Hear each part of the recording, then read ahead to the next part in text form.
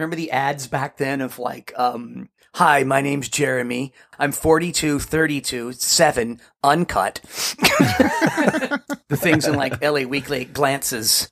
Remember that section, glances? Me, red Miata, waving. You, no shirt in front of Mickey's. Me, red Miata, you looking like an effeminate Edward James Olmos. I waved. You turned away. I honk, you wave. You have a pitted face. But still cute. Looks good on you, though. Ear and Loathing.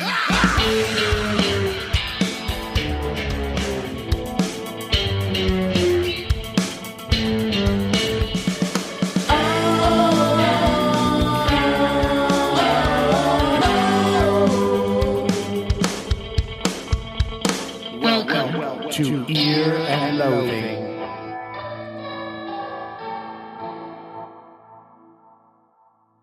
When we decided to do this podcast, we were told, your funeral. We ignored the naysayers and carried on, and here we are, now the number one rockers forever. Welcome to Ear and Loathing, episode 48. So I am joined by my pals, the Gitmo Bros, and why don't we check in with a fella that we like to call the media darling of Ear and Loathing. Say hello. Hi, I'm George White, and this is episode 48, and I'm going to let both you know is still, when I look in your eyes, I still go crazy. Which is why we do audio only. That's right. That's right. We can't stop gazing upon each other. Can't. Still gets me every time. He is the North Star. He's my North Star. He's George's North Star. He's the new Crest's North Star. Why don't you say hello? Baringa! I went to a fight and the hockey game broke out. Thank you. Chestnut roasting on an open fire. Hi, guys. Hi there. Hey, dudes. Hey, what's up? Hi there. Well, you know what's funnier than that, old chestnut, is George is in the torture chamber. I've been waiting for this day. And so George is going to talk us through a couple fun activities. But first, we have to get the passcode from a guy, a strange little grimy, greasy hillbilly. And he's going to give us the passcode, and here it is. Hi there. Welcome to Kibitz Corner. Thanks, Clem. Just getting right to the point. Appreciate it. Ushering us into the Kibitz Corner, and George now takes over for your enjoyment. Hi. So I'm introducing a new segment. This episode. It's called "We Wrote the Songs," and it is a chance for any Gitmo, me in this case, to showcase songs that they wrote in the past that they want to open for discussion and dissection, comment, whatever. Something out of your past, a song that you wrote. And you could play it live if you want to. I'm not playing it live. I have a recording of it. And Guy Langostino was kind enough to do a theme song for us. So let's hear it. Now, I'm just getting into like multiverse layers here. Can we do a future episode of We Wrote the Songs where Guy talks about the theme song for We Wrote the Songs? Because I'm assuming he wrote it. There's a story behind it, of course. Yeah. He did not write this song. It's sort of a parody. You'll see. Okay. So starting with the theme song. Here we go. Here we go. Take it away, Guy.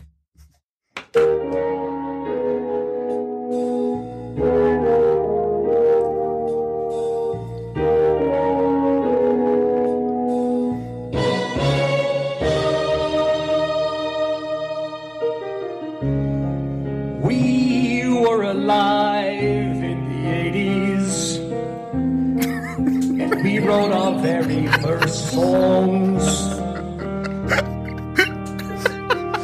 We put the words and the melodies together.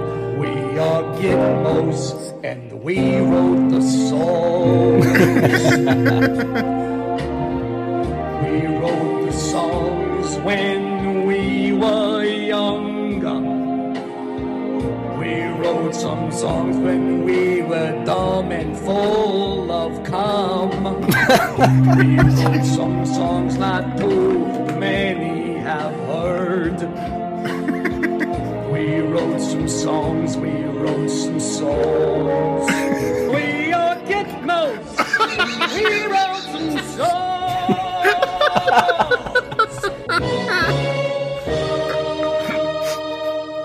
It sounds like you got thrown off a horse at the end.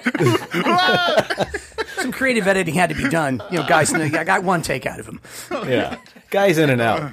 Guy's in and out. He does one take. He's expensive, so, you know, it's all I can afford. That was beautiful. Can you please thank him on behalf of the Gitmo Bros? I will. I will thank Guy next time I see him. He's a pro. He's a total pro. I like the idea of this, George. Like we've, for almost 50 episodes, we've been talking a lot of shit. Yeah. And, and we all also then said, oh, we're musicians, got a lot of experience playing shows and writing songs and making records. Yeah. No, never putting it up. Never putting it the cocks on the line. No. And so I will put mine out here first. The bravery. Yeah. Well, and this is from the legendary, of course, Shady Character, known to fans as Shadcar. And this is the 1986 recording of Bitch of Berlin. Bitch of Berlin. And we can discuss, you guys can ask questions about what it was. I participated in writing this song, particularly the lyrics. This is not me on the drums. I was unable to get that demo, but this is the demo they did after I was not in the band anymore. Someone else playing drums, but these are my drum parts that I came up with. So this is not you singing either. This is not me because you were the drummer in that act, right? So correct. You wrote I was lyrics. the drummer in the act, but I did write this tune and have There's Bingo in the band, right? Bingo, Kevin, Russ, and a bass player. His name was Ben, and the drummer at this time is named Byron, and I was the drummer at the time we wrote the song. But so gotcha. This is the Bitch of Berlin. I warn you that it's about 5 minutes long, and especially in the open, you're going to feel that. All right. So please roll the bitch, and I invite all comments and criticisms and questions and whatever. B.O.B. Bitch of Berlin. Is it about Ava Braun? It is not. I will tell you the story. Is it about Ava Bob? It's not. It's about a girl that I was seeing at the time named Heidi, who was German. And it's kind the titular B.O.B. The titular B.O.B. And I'd also been either studying in college or reading about post World War I Germany. Airlift. And yeah, exactly. Well, and Cabaret, and I'd seen the movie Cabaret maybe in film class, and so I was interested in that. I don't know, and I combined the two things, and it's just here we go. All right, Bitch of Berlin from what? Shadcar, you said? Shady Character. Shady Bitch Character. of Berlin. All right.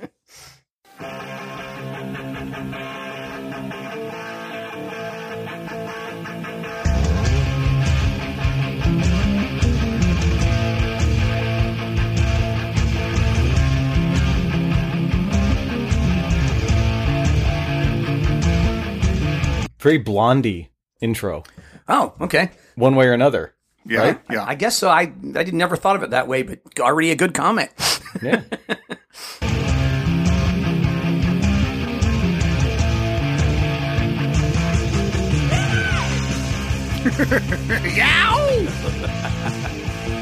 Aaron, have you heard this one before?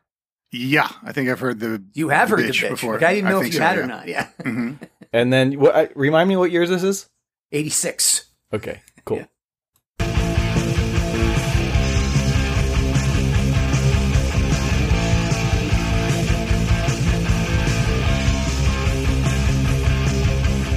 See, It's at this point you go, are they going to keep doing this? Yeah. Well, I was imagining like you guys were setting it up so like when you're doing it live and your lead singer's just walking around and giving high fives at the fans and Correct. stuff. You just got to let this flow out. Exactly what it is. Yeah. Just taking a knee. Any parties tonight?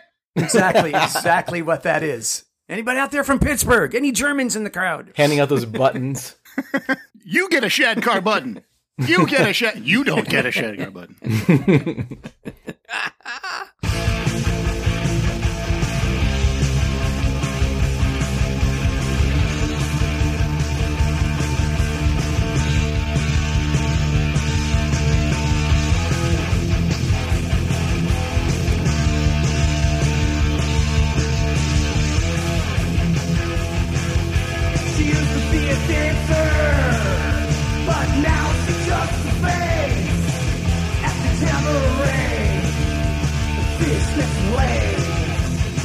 Okay, tell me those lyrics.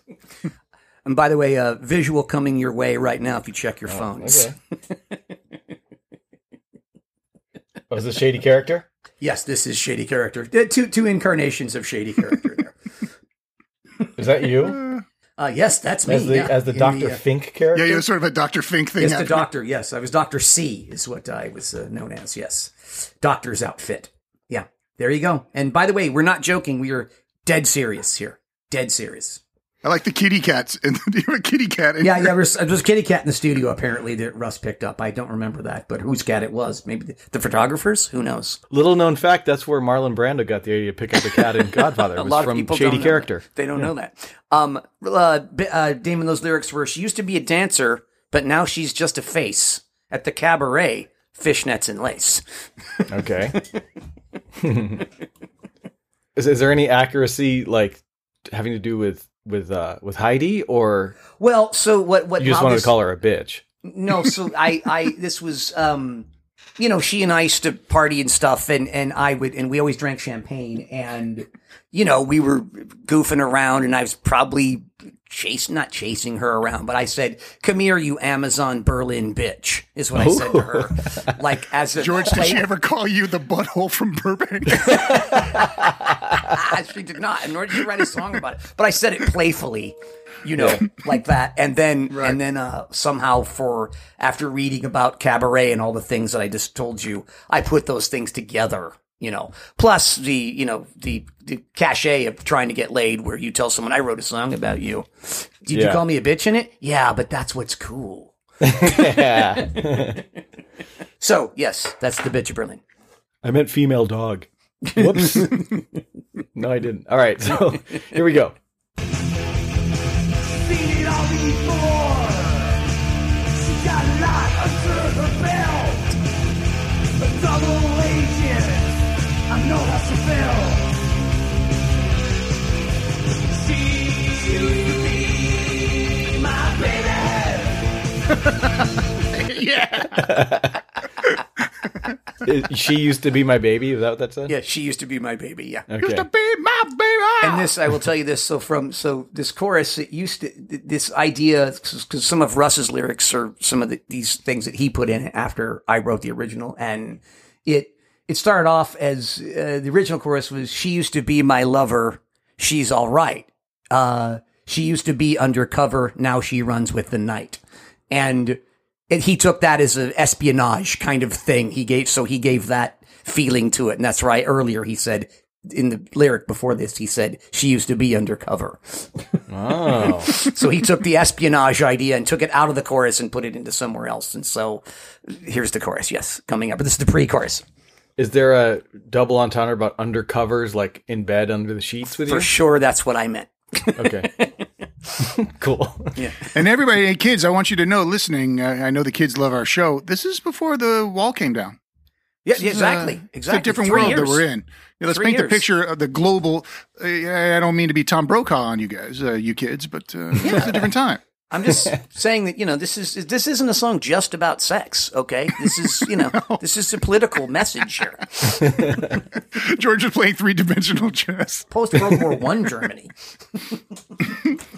When he shook hands with George Bush, he was getting in his ear, feeding him some propaganda. She used to be my baby, she's all right.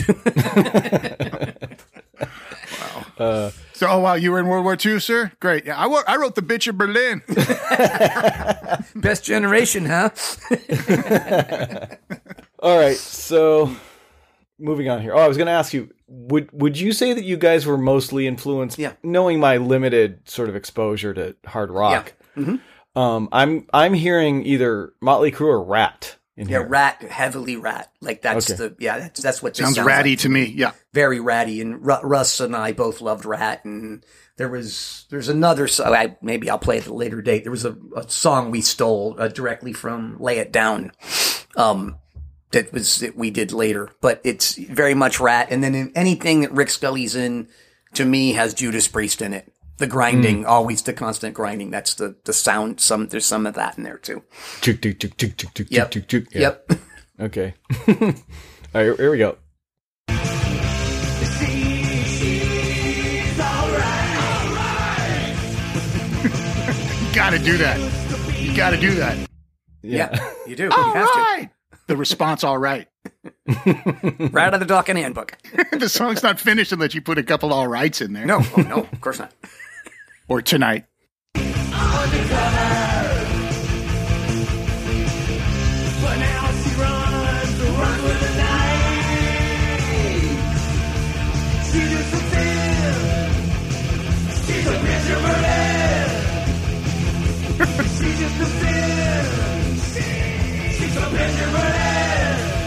This isn't completely out of like new wave, like the new wave realm either. That's the way it was sort of funny to me is that we did not mean it to be that way at all. And also, when you look at these pictures of us, nobody has long hair, and we almost look more like a new wave band than we do. You look like you guys are all. It's like Berlin without Terry Nunn. Right. Exactly. It's just not. It's trying to be glam rock, but just like not long enough hair, and it's just not. Yeah, you guys didn't want to totally commit. You had an other kind of straight life going on. Right. Well, like if you look at these pictures and heard this song, or not the song really, but if you saw these pictures, you went, yeah, these guys sound like Duran Duran. You would probably believe us. Like, you're gonna have to share one of those photographs online, George. Yes, I will. I have before. I can't remember. They're on Facebook somewhere, but there's a whole photo session of these things that are just it's ridiculous. More than Bitch of Berlin. She's just a sin. Yeah, she is. That's Heidi for you. Let's hear 4 more minutes of this.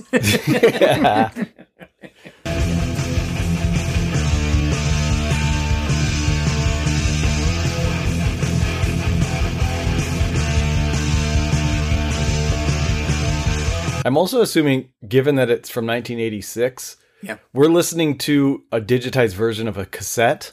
Yes, correct. That was probably sitting in a closet for 27 years. Probably, yeah. Yeah, I don't. Rick sent this to me. I asked everybody. I'm still looking for some. I wanted to play some other songs besides this one that are, believe it or not, funnier.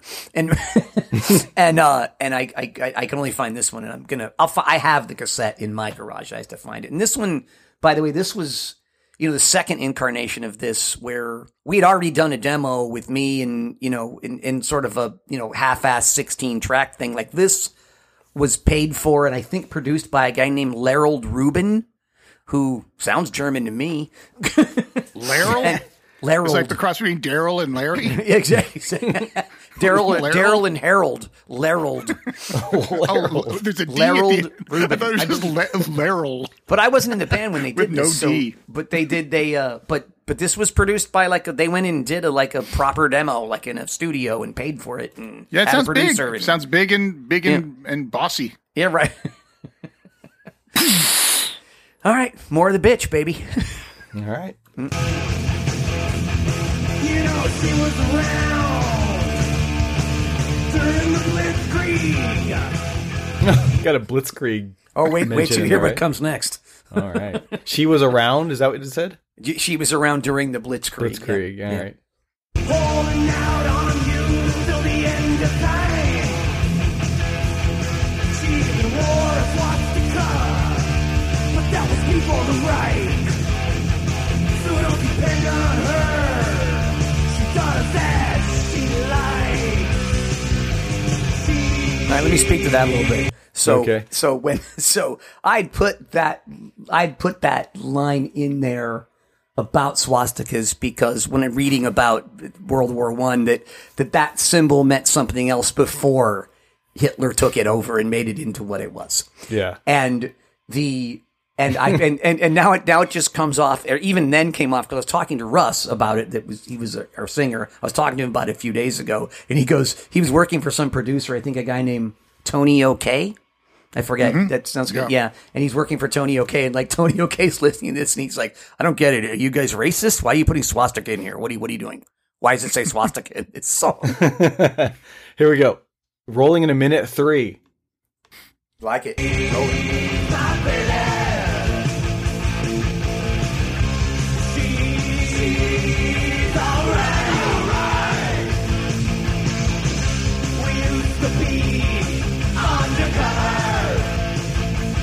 Did Shady Character get any nibbles from the industry? I mean, no. Later on, I only played, I was there for the beginning of the band. I only played one show. And then, later on, they got some, the famous in quotes things. So the third demo tape they did was with, Howard Benson, who went on to produce Bang Tango and other bands that you guys probably haven't heard of, but bands that had deals in the and had records out in the 80s. And then the last thing that happened was, and which is sad, I'm sure you guys have heard this, or maybe Aaron has, towards the end when Kevin quit and it was just Bingo, Russ, and Ben and Byron, they were doing another demo, and Hillel Slovak was so down in his luck and strung out and kicked out of the Peppers that he played on their demo for $300 so he could get a hit. Oh, jeez. Yeah, so they have a demo with Hillel on it. Towards very much. I mean, I think he was dead 6 weeks later or something, or But yeah, that was so they had some. I don't know, but they're never. I don't think we'd have to ask Bingo if there's any real serious label kind of interest. I don't think so. You just killed the mood worse than Aaron on the day of the play. I did. Hillel's dead. They found him. Dude. Oh boy. All right, here we go. Back to the bitch. But now she runs the run for the night. She's just a fear. She's a bitch of her head. She's just a fear. She's a bitch of her head. So was Heidi ever in the show pumping her fist and singing the chorus of Bitch of Berlin? Do you know, or? No, I only played one show with them. So, and she was not at that show. She wasn't at that show. So, yeah. No. But did she ever know about this? Oh, yeah. I told her about it and everything. And that was a funny thing, and it was funny to her because I had called her Amazon Berlin bitch previous to this. And that was a joke between us. And I mean, I don't know how many times she heard this song, but she definitely knew it existed. Yes. All right. And if I could do some self-critique, one of the problems with this song is the pre-chorus is pretty good. The chorus just goes nowhere. The pre-chorus is all right with the all rights and the undercover. That's all okay. But then she's just a sin bitch. It doesn't. That's all it says. It doesn't go anywhere. Yeah, because you don't want to have a catchy chorus. No, you don't want. That's not what people want. It's light on melody, but big on rock. That's as Rat was. Yeah, not a lot of variation, but it's rocking. It's very much rocking you. Not a lot of dynamic. Yes. I think the formula for hit songwriting is when it comes to the chorus, leave them wanting more. Do not lead with your best thing. It's hook adjacent. I like the energy of it and stuff, and I think it would be fun as hell to do it. The thing, it keeps bothering me, like you just said, George, where you want it to okay, that you need to go. There's a moment that's just cut out of it. It seems right. It's a lot of pre-chorus leading up to it, and it doesn't quite do it like you want it to. You're almost looking for it to do a drastic key change in the middle of it or something. Right. Yeah. To signal a chorus or some reprieve from the nugs. Right. When Bingo and I, in fact, were joking about this last night at rehearsal, and truth about Shadkar was that Russ and I did the majority of the writing, and between us, we were a half of a guitar player.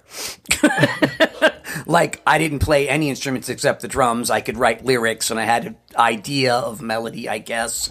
And Russ sort of played guitar and could write lyrics and sing. And then it never, when the band got involved, when Kevin or Bingo got involved, it never turned into something. It always kind of stayed where Russ and I had it. Maybe it got a little bit, but it never, it never matured past that. You're a short a Beatles fan. That's what it was. That's all. Missing a Beatles fan. It's very critical that at least one person cares deeply about the Beatles in every band, even if they keep it quiet to the rest of the lads. Yeah, and nobody in this band cared about the Beatles. They're like, yeah, cool, right, yeah, the guys, those dudes. Cool, the Beatles, yeah. So about Poison now. They listened to Penny Lane and went, too catchy. No, Not interested. So let's spin it. Where are we Spin at? it. With Spin it? it. 4 more minutes. Let's go. Oofed up.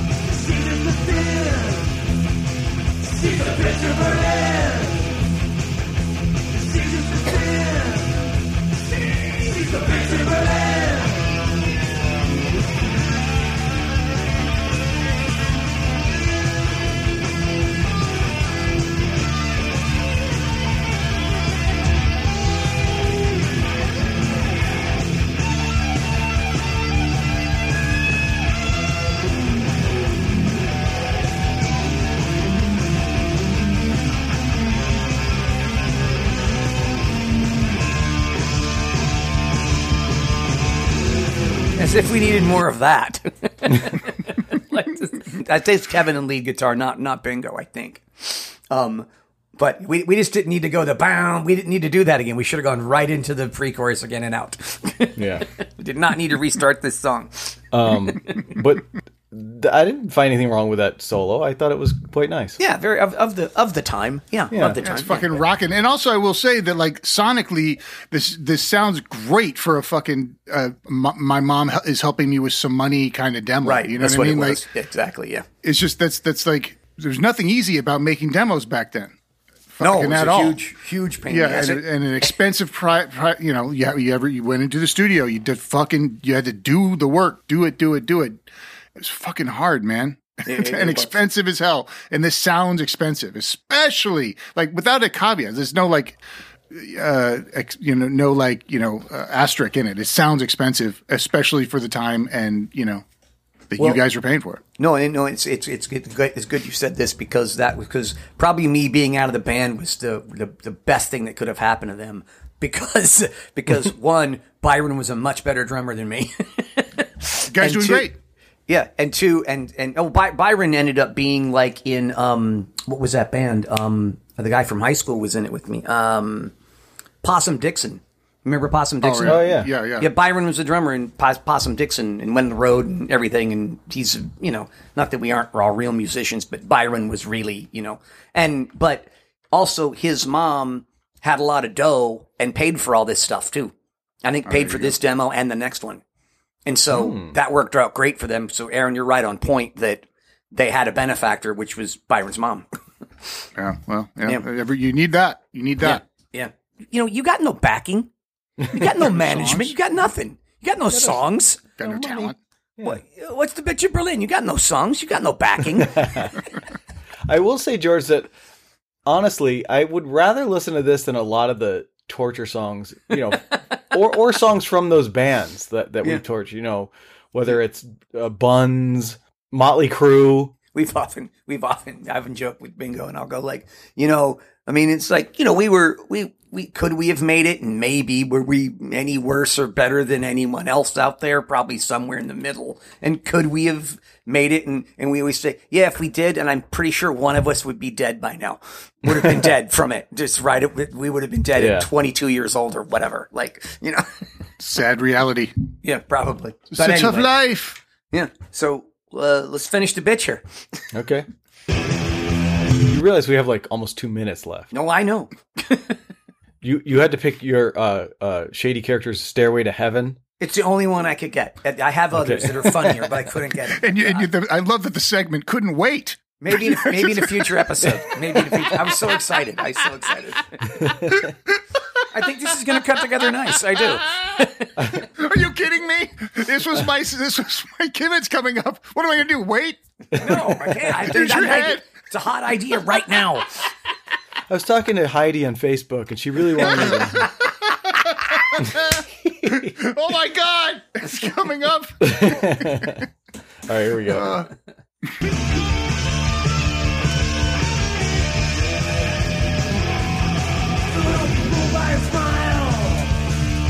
It's the nature of the game.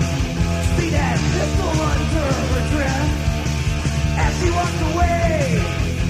She's seen it all before. She got a lot under her belt. Yeah, been between her legs before. No, that's the bell.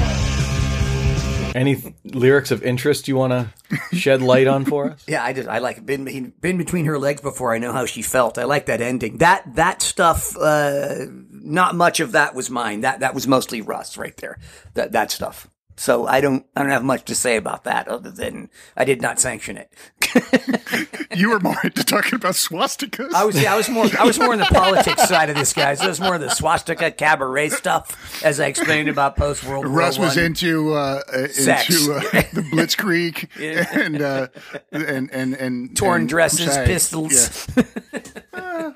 It sounds like Russ got a piece of Heidi himself. Yeah, I don't think he did, but he was into espionage, so. All right, here we go.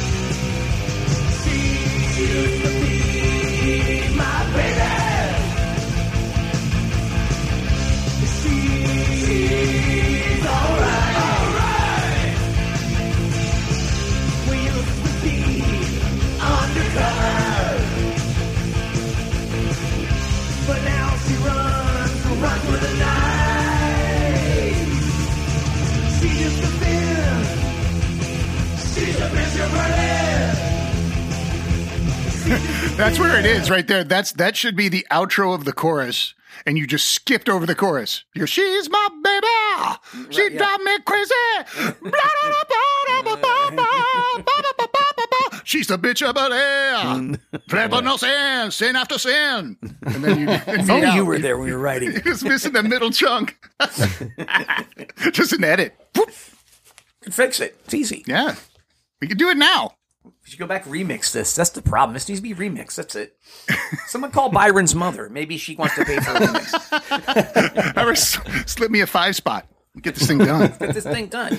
You know, let's get Shep Pettibone. That's right. Shep Pettibone. I think this just It just fades out. It keeps on going, bitch of Berlin. I think. Let's hear it a little more. All right, it's 42 seconds. Okay, we can stomach that. All right.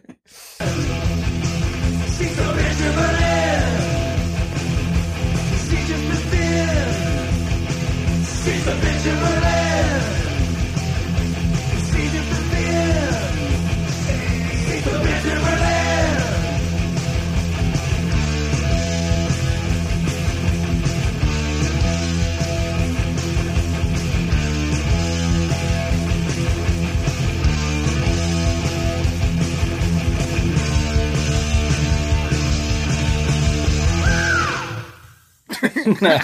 Russ should have vamped that out. I'm sure it's fun as shit to play.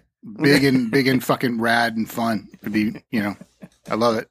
I love, like I've said it before about fucking, metal and heavy stuff is that I'm so in love with the fact that it's irony free. Totally. Dead serious. Like the pictures. Dead serious. It's serious, and like the fans are fucking serious about it, and it's so adorable about metal. And people just don't think of metal as adorable, and I think that they should, because it's awesome. They're not. They don't think it's fucking funny. Like, it's fucking time to rock. Totally. It's rad. I like that about heavy stuff. It makes me happy that it exists, and I like a lot of it. You make a good point that that from the beginning of, the guys that are Steel Panther now. Mm-hmm. Yeah. And from the beginning, they used to be like Metal Shop and Atomic Punks. Well, Atomic Punks, that was a serious Van Halen, but right. Then they became Metal Shop and they were doing it as a joke. And I remember going to see them and being confused. And that was like 20 years ago when they were Metal Shop. And I'm like, why is this funny? What? And then Steel Panther is still, they're doing it as a joke, and now they've become like a regular band where people love the joke of it. Right. Well, yeah, the irony is cut short. Now they can just have funny lyrics that are not like taking themselves seriously. No. But there's nothing jokey about the presentation. No. Except for like the patter, you know what I mean? So like, yeah, you're right. It has become this other thing, and I'm happy. Like, that's great for them. Yeah. Like, they open for Guns N' Roses and stuff now. Like, what? Yeah, they're fucking quality entertainers. Like, I'm always very impressed by people who are, there's a ton of those bands in LA. There's Fast Times, where there were some buddies of mine. Right. They played all the time, and beautiful guys, great fucking players, and just great showmen. And it was very much in the speed of, Steel Panther. Yeah. A lot of Anyway, those bands. that's the bitch, fellas, and that's the new segment. We wrote the songs, and I invite We wrote you the to, songs. I invite you to, participate, someday if you'd like to, pick The this up. egomaniacs on this pod, I'm stunned that it hasn't come to this yet. Right. It's miraculous that it took 48 eps for this to happen. Play something of yours from the past, or play something live on the air. I don't know. Grab a guitar, play us something. I have a collection of my acoustic pieces. Yeah. My guitar is sitting right next to me. I wrote this song about the economy. I want to play it for you guys. Damon, you went through a singer-songwriter period, didn't you? Yeah, Still in it. You could play us lots of stuff. Yeah, I am still in it. Well, no, I like a lot of my songs. I don't like a lot of my songs, but there's a few that I could whip out as a we wrote the song segment for sure. Sure, feel free, but I thank you for indulging me. But appreciate you ripping the seal off of a new fun seg. Yeah. So, but it does beg the question. I think I'm going to direct this towards Aaron. Yes. Because I know you were texting me this morning. Mm-hmm. And we were about a few things. A couple of 2-3 things. But the one that was, I think, might be relevant here is you were wondering, what was George and Bingo and Byron and the boys doing in 1986? Like, Yeah. were they musical about at that point? If they were in a band, what was it called? And if they wrote songs, what were those called? And so now, do you feel like we've scratched that itch for you? No, I know that we have. I have my answer. I have my answer. Mikey gets it. He gets the bitch. He's European. Oh, dude, Michael Caine, you kidding me? He was in like Ipocris Files and shit. Yeah, he was singing songs like she was a co-star. Totally gets it. He had to bed some Fraulein, dude. Behind enemy lines. Behind enemy Fraulines. I've tried to distract you guys with my funny metal songs, including sabotaging my computer. And truly sabotage your computer. Jesus, boy, did you try! But I must face the music now, literally. Yes, yeah. Here it comes. Get down there. Torture chamber. Okay, I'm not gonna bullshit you, okay? I don't really give a good fuck what you know or don't know. But I'm gonna torture you anyway. Suffering. Anguish. Pain. Torture. Well, George. Down in the torture chamber with your U-boat. So I figured it out, I believe. So last episode it was Clint Holmes and Creed, correct? Creed. Yeah, yes. And I went first. And yeah, so Aaron, I believe you have to torture George first today. All right, this is I'm gonna in the spirit of what George is doing, I'm gonna do my version of this a bit differently. Nothing differently for you guys, but gonna do a little heavier stuff up top. So yeah, are you ready for your torture, George? I mean, I'd like to give you that. As ready as I'll ever be. I'm gonna ask you, anyways. Yeah, no, I think that we should do it, and I guess the prep work I'll do on this is this comes from the what madness sounds like. True madness. Department. Like the insanity. and I'm gonna like I say, I'm gonna upload a little bit of this up front here. This is a song by an act 1960 called The Four Preps. Preps. Preps. The Four Preps. Okay. It's called Down by the Station. Now, I'm going to give you some stuff up front just to put this in a little bit of context. The Four Preps were an American popular music male quintet, 50s, 60s, and 70s. And the group had 8 gold singles, 3 gold albums, 5 million selling signature singles. That's in quotes. And those are, I know Damon knows at least one of these. 26 miles across the sea, Santa Catalina is waiting for me. Yep. There's that song. Then there's a song called Big Man. This song called Lazy Summer Night. And then this song is Down by the Station. Now, vibe-wise, my guess is that the Christopher Guest film, Mighty Wind, people like this were being referenced in it. Is my take. Sort of, this is like a very, very corny group of 4 dudes, 4 honkies singing with crew cuts. Now, the song they're singing was written in 1948, and it was written by two guys who are not in the band. This was like a traditional song, Paul Mills and Slim Gillard. Now, listen here. Now, here's where it gets different. Now, the simple way to listen to this song is to take the narrator's word for it. The story is about a guy who meets a girl in a train station and he flirts with her. Suddenly, the story skips to their meeting. He's meeting another girl in a malt shop. He hits on her. Then it skips to the next day where the same guy is in a drugstore now, and he freaks out because he sees what he thinks are those two girls talking, and he believes that they're probably talking about him. And so he leaves. Then what does he do? He goes to a train station to catch a train out of town. While he's there, he starts flirting with another chick who tells him to get out of town. She's not putting up with his stuff. Now, you could believe it. You could believe what he says. But here's what I'm saying, because I hear what he's saying, and there's a few key lines in this song that make me believe this. And I want to tell you what I think before it even starts so that you have this in your mind. Okay. I believe that this song is being told from the point of view of a serial killer. He's killing these girls and eventually leaving town by train. So that's what this is. And I'm going to send you the lyrics too, but start the song and then I'll send you the lyrics just so you can follow along, because it's a song from 1960 and it's not going to be super easy to understand the lyrics in the way we do this. Everyone will know on the recording. It'll be fine. This is a 48 hours documentary. Dude, I'm telling you. Cold case. when he's imagining they're talking to each other, he actually just has their heads like posted around his mom's basement in a bowling bag. Yeah. He pulls a string and moves their jaw up and down so they can talk. Well, what's funny about that is this, Damon. Thank you for bringing it up.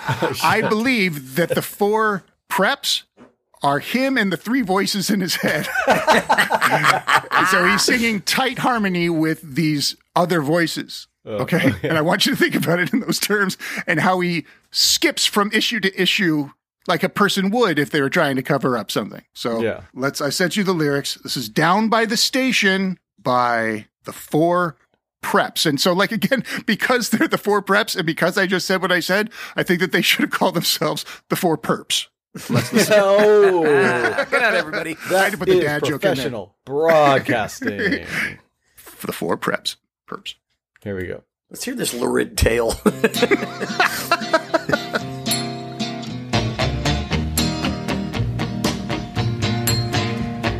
Down by the station early in the morning, met a little girl about as cute as she could be. I turned on my charms and told her that I loved her. Said that she would always be the number 1 for me.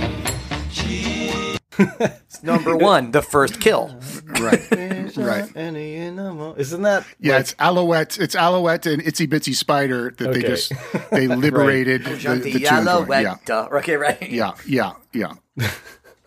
So that's happening too. Those guys are thieves. Right. And killers. Yeah, see, the four preps just grinning ear to ear, singing this lurid song that, like, it's fucking gnarly. And of course, they don't mean it like this, but I think they do mean it like this. Okay. Bring your lyrics up here. There we go. She'd always be my number 1 girl. Oh, that's a total serial killer. You'll always be my number 1. Yeah. Mm-hmm. I chopped off your arms and legs, and now you're shaped like a number 1. You're shaped like a 1. Yeah. Like he was at the station and he met a girl and he told her that he loved her. This sounds like madness, right? So then, so like now he's just met our number 1 gal and he's about to move on to number 2 without telling you what happened to number 1. All right, here we go. Said there'd be no number 2 or 3. Down by the malt shop shortly thereafter, met another girl about as cute as she could be. Now, hold on now. So, first of all, who says shortly thereafter? That sounds like a police blotter. and then he goes, but before that, he says, she'd always be my number 1 girl. I said there'd be no number 2 or 3. Like he's telling himself, we're never fucking going to do this again. I'm not. Guys, I can't fucking do this. It's one time. Okay, fine. Murder. What can I do? Got to get up. Who's that and start the day. Who's at the malt shop?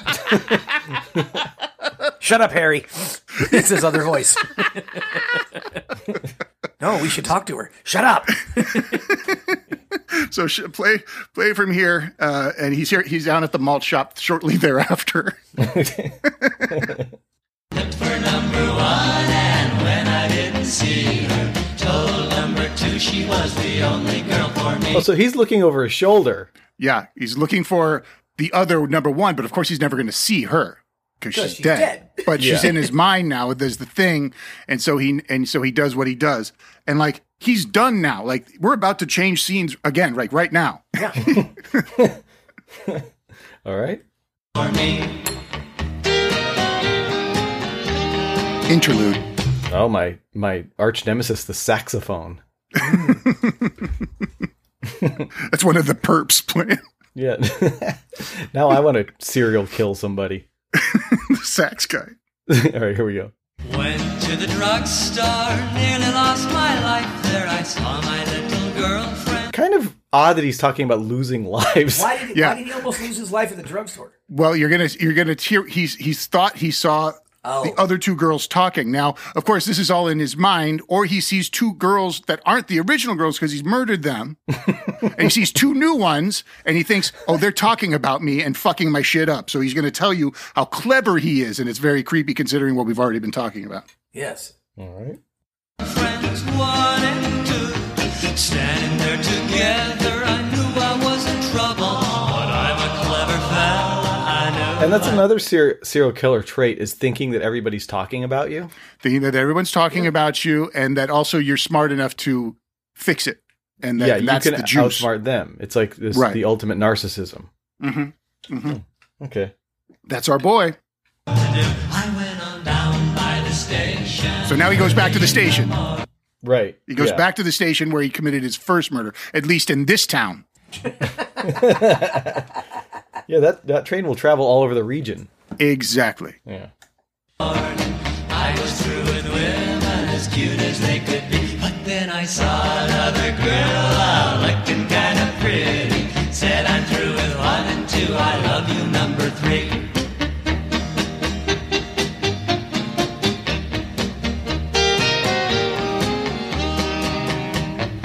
I said I love you number three. He calls her number 3. Yeah. And so he's got names, like he's got murdering blue balls because he couldn't do what he wanted to do in the drugstore. He had to bounce, right? So now here he is back at the fucking station, and he's hitting on this girl, and now she's about to tell him to kick rocks, and so he's screwed. And literally so he's the scene of the crime. Right, literally to the scene of the first crime, and then the song devolves into madness because I think he gets onto the train and just like he can't stop himself now anymore. Like it's just on now. It's a bloodbath now. Because then the song turns into a nursery rhyme. It's just like that's what it sounds like inside his head at the end. Yeah, he's it's like bleak. Christian Bale in right. It's American Psycho. American Psycho, yeah, exactly. With a blonde crew cut. Yeah. Here's what she said to me. Just head on down by the station early in the morning. Get yourself a trolley car that goes into the sea. I want a love that's true, sir, not a love like you, sir. You weren't true to one and two, you won't be true to me. So she's telling him, she or someone is telling him to maybe just kill himself, to walk into the ocean. But he's not going to do that. Walk off a short bridge. Yeah, right. Exactly. So now the image to me is that he just gets on the train, and all of this next stuff, which is sort of what the nursery rhyme became, where it's just a cutesy little thing about puffer bellies, which means like the train, with the smoke coming out of the round train. And so he goes to that place. So he almost like, to decelerate, he goes back to how he was as a child to get on the train and go to the next town, and hopefully he can start to do his thing again in the next town. He might also like that kind of, I don't know what you would call it, like self-encouragement or something. Like he's the little train that could. Right. That's a good one. These 1, 2, and 3 may have foiled me this time, but I'll kill you in triplicate next time. I'll get 1 through 9 at the next town. Yeah. I go to mall shops all over this great land. It's a movie that I'm surprised hasn't been made. Like that takes place. It's like a serial killer in like Mayberry. Like perfect town malt shop. Da. But there's this guy doing this thing, but they don't have any frame of reference for it. They have no knowledge of it. And like, it's this guy coming in and just rocking the place. And it would be soundtracked with the music of the time that's not meant to sound ominous. But to me, I got wrapped up in, I don't know what got me so quickly about this being ominous, but man, it is. I think when he says, I'm a clever fella, that bumped me enough to go like, well, what is that? And then I started to imagine like, well, was he a criminal? And then I went, oh shit. And then I thought it was all this. Right. He's outsmarting the chicks. He's outsmarting the police. He's figured it all out, he thinks. Yeah, and he's going to kill all he wants. Right, he's going to kill all he wants because he's smarter than everybody, and plus he knows he's cracked the code that he's just going to get onto another train and go to another town that'll be equally as unfamiliar with him and his ways. Full of Barney Fifes. Full of Barney Fifes, right? Yeah, they're not going to catch him. They barely have guns. Yeah, it's a bunch of dudes walking around with Letterman's jackets and stuff, and racing for pinks. Yeah, look out, Shelbyville. The 4 preps are coming. We should email this pod to each other so we can make this movie. Should have been a premise generator. Totally. So let's listen to this song go nuts here, and then we can move on. The local sheriff said, "Yeah, I was going to look for that guy that was killing all those young ladies, but I was having a malted at the time, and." Boy, it sure was good. I figure he was white, so what the fuck? I told him to move on, and he did. Oh, God. Oh, fucking morons. So no, that's this is what I really believe about this song too. I'm not just being fancy. All right, here we go. Down by the station early in the morning, see the little puffer bellies all in a row. See the station master pull the little handle, chug, chug, off they go. Oh boy, yeah, he went off the deep end at that point. Yeah, he's nuts. He's just staring out the window. What's that hit of metal on the downbeat? There's a hit of metal. You hear like a spoon. Yeah, I think it's like a chime. I think it's odd. Yeah, kind of a hammer hitting something. His hammer or something like that. Yeah. It might be his weapon of choice. Yeah, that's what I was going to say. Like some sort of tool that's not normally used for going into ladies' skulls, but a skull cracking ball peen hammer. That's right. That's what you're hearing, George. Yeah. That guy was first chair murderer. All right. Yeah, at this point he sounds like with the pull the little handle and the chug chug woo woo and all that stuff. He's just devolving back to childhood, to his safe place. Mm-hmm. Exactly. His playground, if you will. Yes, his playground in his mind, just to to get him, because he's, like I say, he's blue balled now because he tried to do the last 2 and couldn't, so because he got foiled, and so now he's all up in his head, and he has to go to a peaceful place until he can bust out at the next, when he's down by the next station in the next town. Yeah. Closer to the sea. Yeah. Because then he can get away by boat too, Yes. He is clever. He can dump the bodies with some, attached to bricks. That's right. You have to admit, he's pretty clever. Very clever. All right. Down by the station early in the morning, see the little puffer bellies all in a row. See the station master pull the little handle, chug, chug, off they go. Down by the station. It fades out with George's little bling bling. Now, my little hammer. What's another interesting thing about this song? So, I think it's a fascinating song through that lens, and I legitimately think it would be an interesting story to tell too. But the other thing I found out is that the original 4 perps / preps, the original lineup was Bruce Belland. So this was on this 1960 record. Bruce Belland, who knows him? Ed Cobb, who knows him? Marv Ingram, who knows him, except for maybe Mrs. Ingram. And then a man named Mr. Glenn A. Larson, the creator producer? Of Battlestar Galactica, from TV Magnum fame? PI, The Fall Guy, BJ and the Bear, to name just a few. He was in the act, in the main original act, Glenn A. Larson. Was he the serial killer, or is he just one of the backup the voices in the head? He's one of the voices in the head, I think. And he was getting ideas. So I want you to know that I came up with this weird idea, and then I was looking at the names, and I was like, you've got to be shitting me, it's Glenn Larson. And it just sounds like a crazy movie story or like something. It was bizarre to me, but there he is. And I checked, it's the Glenn Larson. I went through a link, I double-checked it. Yes, indeed, it was that Glenn Larson. Crazy. What a weird guy anyway. So what's the show, Glenn? Okay, it's about a good-looking trucker who travels the country. He's just alone in the truck? No, he's with a monkey. Okay, good. A chimpanzee and some chesty twins. Perfect. 22 eps. Let's do this. And the monkey's name is Bear. I love it even more. BJ and the Bear, we'll call it. Glenn, this show's not going to end with them murdering girls in malt shops, is it? No, we just need a very large budget for tube tops and bananas. It's funny you bring that up, though. I was in a band called the Four Perps. I mean the Preps. Freudian slip, and now we'll have to kill you. Have you seen my hammer collection?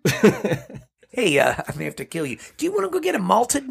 Do you need Or something we can go from to the drugstore. Need something from the drugstore? Some aspirin? Come on with me. We'll go shop. Oh, my God. It's so creepy. It is. So, and also, weren't the Four Preps one of those bands that the Beach Boys were influenced by? I think so. The harmonies, those really, stacked, layered harmonies. Yeah, it's in Everly Brothers' tight stacked harms. I don't know if I'd ever heard that song before. I knew 26 Miles Across the Sea, but like I would have just known it as a song that existed. I had no idea about the Four Preps. Turns out that a lot of this guy's songs are getaway songs. You know, so getting on a train and leaving the horror behind him, heading out to the Catalina. One leaving the mainland. Yeah, exactly. Right. That's where the body's buried, 26 miles below the sea. Then there's that song Big Man where he's talking about like, oh, big man, think you can catch me? I don't think so. Right. And Glenn is dead. So right. I don't want to besmirch his name, but maybe some of these other lads, maybe someone dig into their background. No, there's someone. So I don't think that I'm necessarily that clever to find this in here. Somebody else knows about this. This guy's a clever guy. He tells you. He's a very clever guy. He's not like Einstein clever, but he's malt shop clever or drugstore clever. Which is all you needed to be back then. That's all you needed to be in the 50s. That's it. Especially when you got Barney Fifes running around. It's no problem. It's not a big problem. and every song is, kind of a subconscious admission, just like, George revealed himself in Bitch of Berlin. Exactly. It's a diary entry. Yeah, his inner child came out. And then the Four Perps guy, same thing. Did the four preps, did they play instruments or just sing? They just sang. But they were they were also the band for the entire run of Ozzie and Harriet when Ricky had his band. Oh, right. It was them. They were the TV band. So if anybody ever wanted to see Glenn Larson and all those Young Glory. Oh, what, playing instruments? Yeah, I think that I'm guessing they were faking it, but to playing along to Ricky Nelson music, and they were already in a band, so they figured they'd have chemistry. And funnily enough, what I just described is exactly what they hired the DG Boys to do in that where we were directed by Kenny Ortega. There's the lead actor on the show was this handsome guy, and then we were brought in to be his band. His less handsome band member? Less handsome. But as long as not as handsome as the lead. Bring those guys in. He was so short. And then they sat him next to me in this bar scene. And my long torso, I was just dwarfing him. So they literally called in as a prop guy, bring in a man maker. So they brought the Apple box for him to sit on. Love it. Yeah. Hollywood Minute. We wanted you to bring in some anonymous actors, and you bring in Kurt Russell. What the hell? I was just going to say, this from a director's megaphone. You, Kurt Russell guy, too handsome. Get out of the shot. Move the Kurt Russell guy. He's taking away from the lead. Get him out. God damn it. All right. Well, there you go. That's Aaron's Torture, Down by the Station by the Four Preps. Got it. All right. Thanks. So I would like to take George into the year 1981. Been there. And this, I'm going to send you guys some lyrics in a second, which you're probably going to be able to tolerate about 4 lines, and then there's a good chance you'll just throw your phone in some water. You'll be so angry. But this comes from a department, and that department is, take me out to the ball game and then kill me. Wow, killing in this episode. In 1981, there was a baseball song? Here we go. Ready? Ready.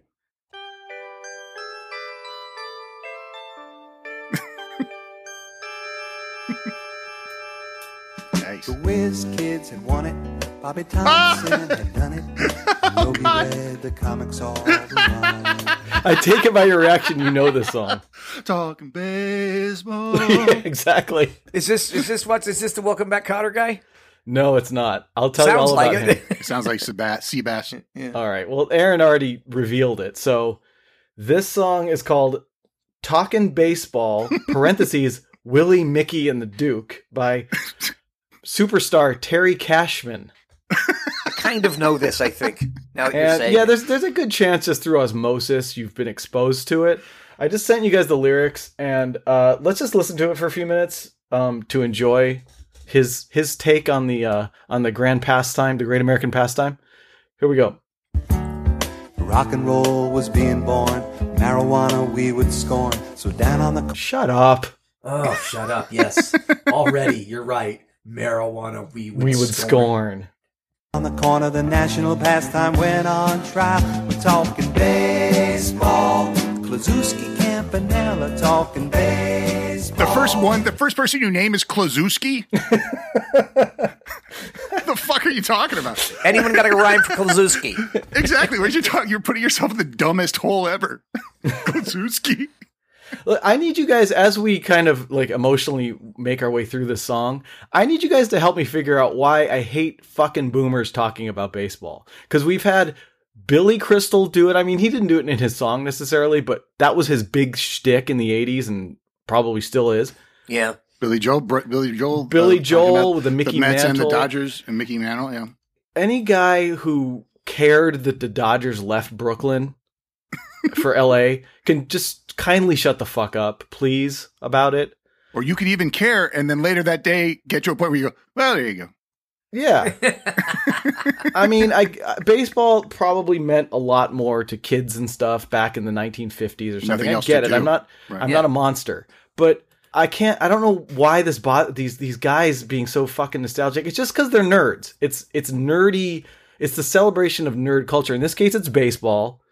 It could be, you collect stamps or something. If some guy did a fucking song about collecting stamps like this, I would just want to hit him with my shoe until we were both crying. So here we go. Here's some more of Terry Cashman's Talkin Baseball. The man and Bobby fella, the scooter, the barber, and the nuke. Who cares? Who fucking cares? About each one of those guys, like there's 3 notables, and the rest are like the dudes he liked on the Reds. Like, who gives a fuck? I don't recognize any name here so far except Campanella. It's the only one. May I remind you that Aaron had brought up a good question when we started. There was a baseball song in 1981? Now, were you joking that you knew what song it was, or you were really surprised? No, I was joking that it was besides the. I was going to joke that it was the Dodgers "We Are the Champions" '81 song. Right, yeah, that's what I was thinking of. Yeah. Okay, I see what you're saying. But this is. But to go back to what I was saying, this guy's talking about baseball players that now are like 30 years gone. Right. Yeah. And he's also got a dumb sort of like not professional voice, I would say. Yeah. He sounds like it's your cousin singing who's got a guitar, and he's like, it's very pleasant to hear my cousin sing. You know what I mean? Like, that's the attitude you'd have about it. But it's not a professional. It doesn't have a professional voice. That's all. I love it. It's like it's for the family. Like, oh fuck, man, don't let Donnie have that third beer. He's gonna do his fucking baseball song. Oh fuck, he's getting the guitar. He's getting the guitar. It's too late. It's too late. Is he a bad singer? Bad voice? No, he makes bad choices. He gets 5 fingers into the cutty. And he wants to do his baseball song. He'd be a crybaby about Campanella. He's working on one about basketball. Now, can I regale you guys with a picture of our friend Terry? Yes. Sure. Picture this guy's face while you're listening. They knew him all from Boston to Dubuque. It looks like Father Guido Sarducci and Art Garfunkel slammed together. If you told me this was Mr. Your asshole drama teacher, I would believe you. That's what it looks like to me. Wait, like an asshole drama teacher. It's Father Guido Garfunkel. Yeah, his voice. All I could think of was like, because this is all wrapped up in the same kind of zeitgeist, which is you guys. I don't know if you guys have ever seen the Ken Burns baseball documentary. Sure, it's like 75 episodes or something. Yeah, and I just picture his voice is like if Ken Burns decided like he's gonna start throwing his big documentary energy around and going, hey guys, I'm gonna write and sing the theme song for this, so stand back, here we go. Have you ever sang before? No. But I'm Ken Burns and it's my documentary. And who's gonna push back the house frowns at PBS? Let's do this. I gotta admit, gotta tell you guys, I'm not threatened by you. I am PBS. I am PBS. Guess what? With me, you raise $2 million a month. Without me, you raise $1. To get my phone number back and call me. Oh, and I want to change the name to Public Burns Service. All right, come on. Especially Willie, Mickey, and the Duke. All right, so I know Willie Mays and I know Mickey Mantle. I don't know who the fuck the Duke is. Duke Snyder? Duke Snyder. Yeah, something. It's from the Gas House Gang and the Cardinals or something. Or? I don't know. Yeah. I don't know. Yeah, I kind of. I'll tell you what, though. Who gives a shit? I know. I was going to say, George, you may know or may not know, but do you care? Oh, not at all. This is my. It's all. It's all those names. I only know it because remember, because Field of Dreams is all these kind of names like this. Yeah. That's Mel Ott and blah blah blah and whatever and yeah, right. Those are older guys, but yeah, it's the same as the Shoeless Joe Jackson and them. Right. But like this was the reason I know it is that it was are you going to say, I don't know, I'm not going to fuck around with the research you did. I'll leave it alone. Yeah, I got more to say about this song. So do it. All right, well, we'll continue on a little bit. We'll get through the next verse, and then I'll talk a little bit more about Baseball. Well, Casey was winning. Hank Aaron was beginning. All right, at this point, you're just like, oh, God, this guy's got a whole other verse of this shit? God, there's just, oh, Jesus Christ, it goes on forever. One Robbie going out, one coming in. What does that mean? Is he sad? Mean? Is he sad now? Robbie someone's retiring and Robbie someone else is coming. I don't know if it's a last name or a first name. I don't know. Yeah, and again, I have no idea. Who gives a shit? Who gives a shit? Yeah. There's probably like 4 baseball players in the history of baseball that anyone cares about. And then Hank Aaron's one of them, and he said it. So Hank Aaron and Babe Ruth, I guess, would be another one. And then they all started doing steroids. You just didn't give a shit anymore. Right. The thing that's I'm not going to say resonating, but just knocking me out here is that isn't it? It feels like this is this right around when Short People came out and Randy Newman was becoming. I feel like there's that going on. That's what it sounds like to me. That's a good call. Is a shit version. It's a singer-songwriter. With the ironic, funny songs about culture and what I mean? Adding details. Like Randy would add, but without any kind of humor or dryness. He's being like wistful. And that's not funny. Yeah. And it kind of sounds like him, right? It kind of sounds a little bit like him, right? As much as that guy can have any character. Right. In his It's voice. like it's like a D version of Randy Newman is what this. This guy thinks that cinnamon toast is spicy. But that's what this is, right? I mean, that's what I'm saying. I think you're right. Yeah. And that's right when Randy Newman, like, Short People's like, what, 78 or something? Yeah, it was, Little Criminals came out in the late 70s. Yeah. So it's that's right what then. this is. That's what someone signed this asshole, and he's got that great baseball song. Sweep it. What's the charts on this, Damon?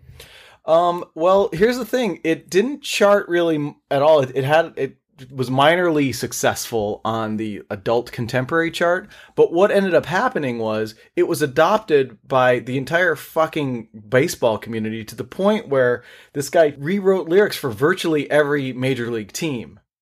Oh, so they played at the stadium and assholes sang it the 7th inning stretch and whatever. Yeah, and he became known as the balladeer of baseball. Fuck off. I want to punch you in the face when you say that. Balladeer, fuck you.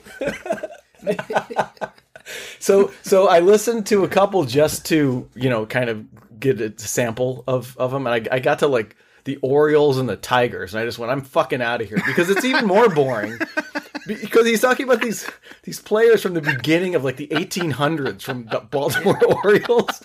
Imagine getting that responsibility. Like you got to write it like, I almost feel sorry for him. Oh my God, now I got to do this about the Mariners? Yeah, right. And by the way, no one knows anything. No one knows anyway. You could go, it's like the clip and the cooch and the beach and the booch. Da-da-da-da-da. You can just say anything you want. And there's no Wikipedia. You can't do it easy. You've got to know how to do it. You got to have baseball cards and fucking around cutting yourself with the plastic.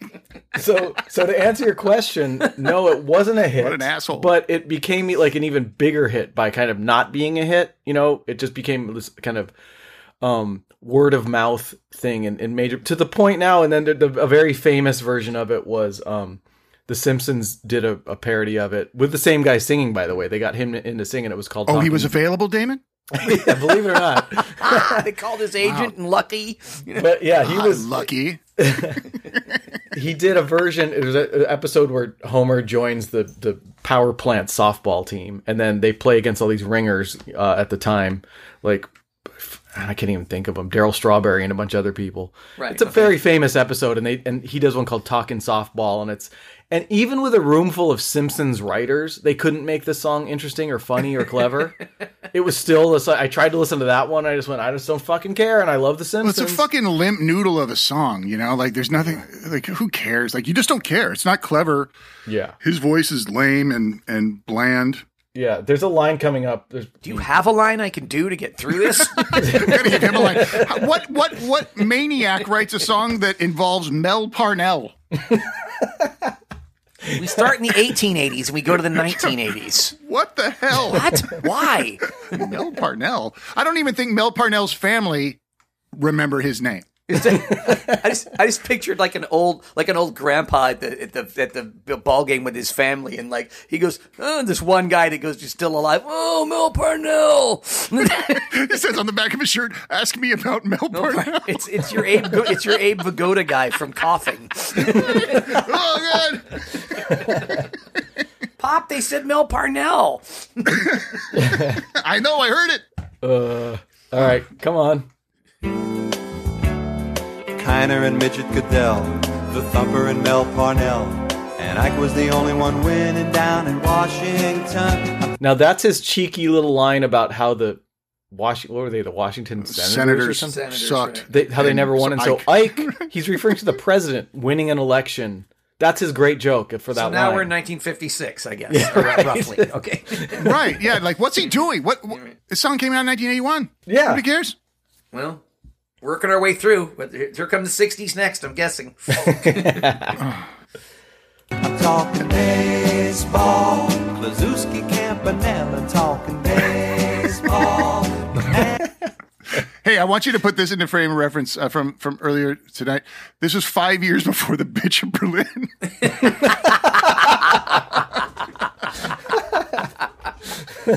I would love it if the bitch had become a hit, but it went to number 2 because it got kept out of number 1 by Talkin Baseball. Like it got revived because of Johnny Bench.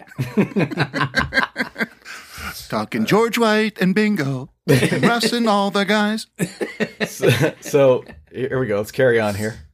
And Bobby Fella, the scooter, the barber. Oh, and by the way, some of these people he's mentioning, yeah, it's a lot of obscure baseball players no one gives a shit about. But he even incorporated some of his buddies from when he was a kid who loved baseball with him. So I forget which is which. Scooter might have been one of them or something. But he's going that obscure into his buddies that he's like singing to them, like winking to his dumb friends who watched baseball with him. Yeah, like you got to have a little bit more chutzpah and more of a career to have fun with your career. You should still be in the scared shitless point of your career. And you're just fucking around with Mel Parnell. Here's the other thing that bothers me too is that so he names all these people in the verses and then a bunch more people in the chorus. So it's confusing. When he started going into this again, I thought, God damn it, why is he naming these people? Oh, this is the chorus. I didn't know that because it's not listed again in the lyrics here. It's just, okay. Oh, fuck. Yeah. So that's the chorus with all these, with Klazutsky and Beluski and all that. And Campanella, yeah. Yeah, that's the chorus. Okay. Yeah.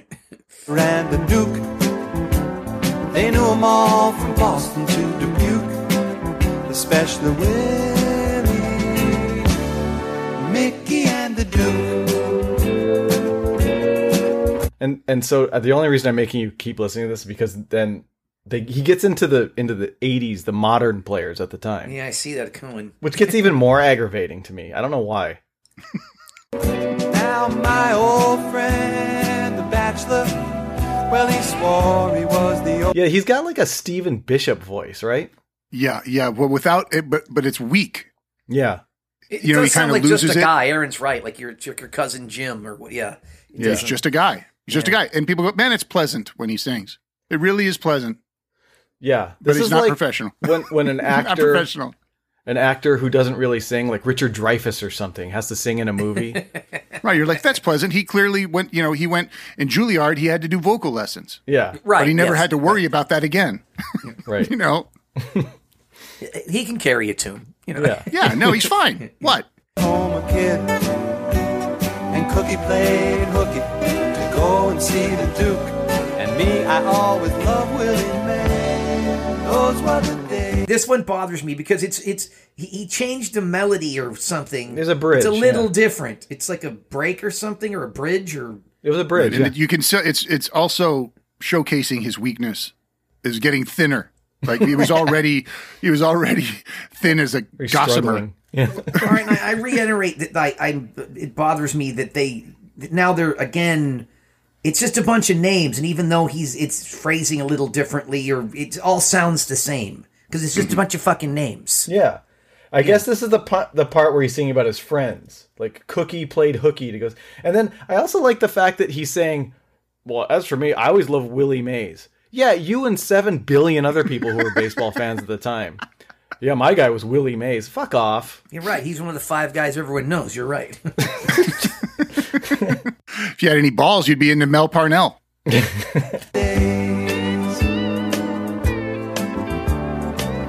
That guitar tone is the equivalent of his voice.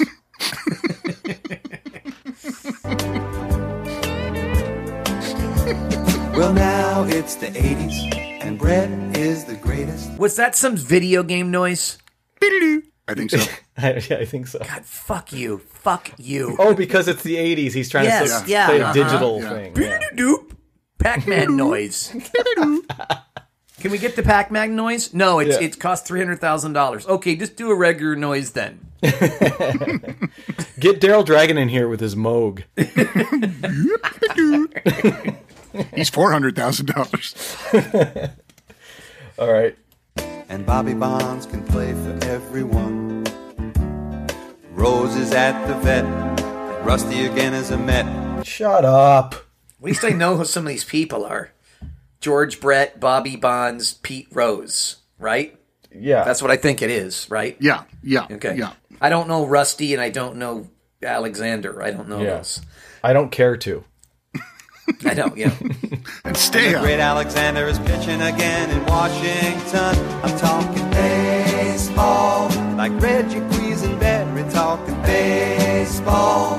Carew and Gaylord Perry, Seaver, Garvey, Schmidt, and Vida Blue. If Cooperstown is calling, it's no fluke. They'll be with Willie, Mickey, and the Duke. Okay, he keeps saying Willie and Mickey and the Duke. God, I want to shave his mustache off and his hair. I just want to finish the baldness and shave his whole fucking head. I'll tell you a bit about him. Terry Cashman was believe it or not, a professional songwriter. Oh, I can tell that. Yeah, he did a bunch of stuff. The song that is probably the most well known of his entire career is from the '60s, a song by Spanky and Our Gang. Sunday will never be the same. Do you guys remember that one? No. That's one of those bands that I go, oh, that's a thing? That was the thing. I come across that like once every couple of years. Spanky and Our Gang. Yeah. Oh, Yeah, that was a pretty famous song in the 60s. There's like a Mama Cass gal in that band. For sure, yeah. They were kind of like a Mamas and Papas sounded like. And then he wrote a bunch of other songs for other people. And then the song he did with another guy, they had, I don't want to confuse you guys, but it was listed either as Cashman West or the Buchanan Brothers. And the song, you if you guys have seen Once Upon a Time in Hollywood, you've heard this song, Son of a Loving Man. Oh, yeah. which is the scene where Sharon Tate is dancing with everyone by the pool at the Playboy Mansion. Yeah, I love that song. They're dancing to that song, and that's Cashman and West. So, you know, he had kind of a minor career, but certainly seems to be making a living out of it, and then, you know, wrote this stupid fucking song. Oh, there's a Cashman mansion somewhere here in Los Angeles, probably 10 minutes from where I am. It's in his name. Cash is in his name. Yeah. Fuck. So I was I was trying to figure out like why it bothers me. We kind of got into it before about like, I don't want to hear about people's fucking hobbies. You know what I mean? It's like, this song would annoy me as much if I came up with a couple that would just kind of like, would annoy me on the same level. We're talking Star Wars, Han and Luke and Leia, right? Oh my God, you're right. Like, that had to have been so much fucking morning DJs must have done that with movies of the day at the time. That's terrible. What an awful way to spend drive time. It would just aggravate me on the same level if someone, like a kid at my school was singing that, or like, your aunt who's really into baking. We're talking baking, pies and cakes and muffins. Right. George would just want to kill somebody. Oh my God! Well, and also you know that's like essentially what Billy Joel was doing with "We Didn't Start the Fire." Like, this is what I was asinine version. Right. Long lists of shit no one cares about. But look, I did find one online that I thought was interesting. It's a short one. I'll play it for you, and it's about a subject we care about. So check this out. We're talking Gitmos, #1 rockers forever. Talking Gitmos, pointless podcast endeavor. Civil War reenactments with John Pickles. R&B club with Aiello in his pickle. Gitmos Aaron, Damon and George. So I thought that one was pretty good. God, you sound as good as he does.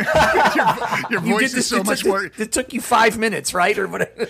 Yeah, he makes you sound like Barry White, though. Dan. He does. I thought for a minute it was legitimate. Voice. I'm like, this is Luther pretty Vandross? Good. Marvin Gaye did a Talkin Baseball song about the Gitmos? You sound easily as good as easily. How could I not do a Talkin Gitmos song? It's beautiful. Oh, God. I think that's all I have about it. I mean, just the lyrics are terrible. It's indulgent. It's weird when indulgence masks as for the masses. You know what I mean? Yeah. Like I'm saying this because you all know it too, right? And this is even worse because, as you say, half of them are inside jokes. So it leaves you going, what? What is this? Right. But everybody loves baseball. Shut up. Right. Oh my God, what an asshole. And the only person I could think to compare him to is Bobby Boris Pickett, who just kept doing monster songs. And this guy just did baseball songs his whole life with the same melody, just, you know, You're just better changing. than this, Bobby. I wish Terry had choked himself on cocktail onions. On baseballs. Cocktail onions the size of baseballs. He soaks them in the extra juice from the cocktail onions. Oh. That's his trick for throwing a curveball. That's what I do is. Oh, fuck.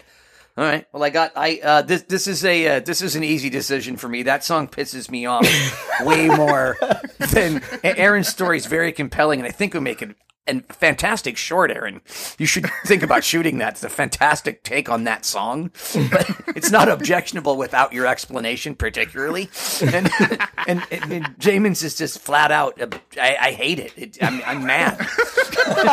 You're right to feel that way too, because mine is a fantasy, and this is a reality. It is real. It's too much of a reality. Too much fucking perspective. All right, I'm going to grab that brass ring right now. The winner takes it all. Baseball, ball. Mickey, Duke. Duke. The Bachelor. The Bachelor. I don't know Mel who that's Parnell. Mel Parnell. Hey, by the way, so you know that right now, with that win, Damon, after 48 episodes, we are even Steven. It's at 16, I think. Are we? Everyone has 16? Everyone has 16, Nice. yeah. Nice. We're all either equally good or bad at this game. I haven't figured it out yet. We're evenly matched. We're evenly good or bad. Good or bad. So, all right, that was a lovely visit down to this torture chamber where I believe the guy from the Four Perps stores his bodies. Oh yeah, or at least the certain parts. Yeah, certain parts, the heads that talk to him and stuff. That's right. And so we need to get someone down there to clean up the crime scene and all the baseballs. Opening a door, like you can imagine that with that dude getting out of his car, he just opens the door, it's like, blah, blah, blah. These fucking baseballs. Yeah, it's like bowling balls in a fucking hall closet, but it's baseballs. Catchers may hit you in the head. Ow! Well, let's get on the horn with the Majel Bear Brit crime scene cleaning service and see what she has to say about this ugliness we've just witnessed. Sorbet. Purify. Yes, we need it. We definitely need to purify this ugly scene. So, George, it's now sorbet o'clock. It is sorbet o'clock, and I think you guys will know this right away. I'll have a few things to say about it, but I think you'll know it right away and like it. So, should I start it? Right away? Let it roll. Let it roll. All right, here we go.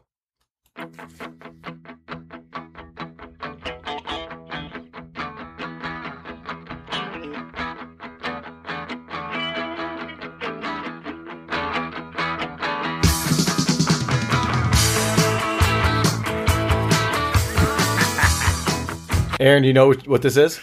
That's rocking, dude. It's rocking. It's a good choice, George. Even it up, heart. Yeah. So rad, dude. It is. It's a rad song. It's great of you, George, to show people what Heart's all about after that bullshit we heard.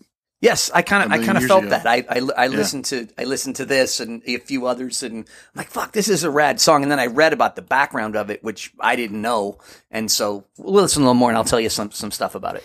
Aaron, just because it was a hit doesn't mean you have to call Bitch of Berlin bullshit. It's not very nice to do to your fellow Gitmo bro. That's true. It's an open forum. It's an open forum. You also liberated Kiss from the torture chamber, right. too. I did. Yeah. I did. Yeah. You're the great savior. The great savior of 70s acts. We'll put him down there, but you know what? We'll bring him up. Guys, I gotta admit something here. Like, why don't I know this song? Or am I going to recognize the chorus? You'll know it. Okay, got it. I think once. All right. This was because I'm just not grabbing the intro. Sounds fantastic because I love, especially this era of Heart. Yeah. But maybe I'll grab the chorus once it comes up. Here we go. Very Cars-y sounding. Is this Cars by way of glammy? Almost. They sound sort of like it could be sweet. It's sort of Yeah. Right.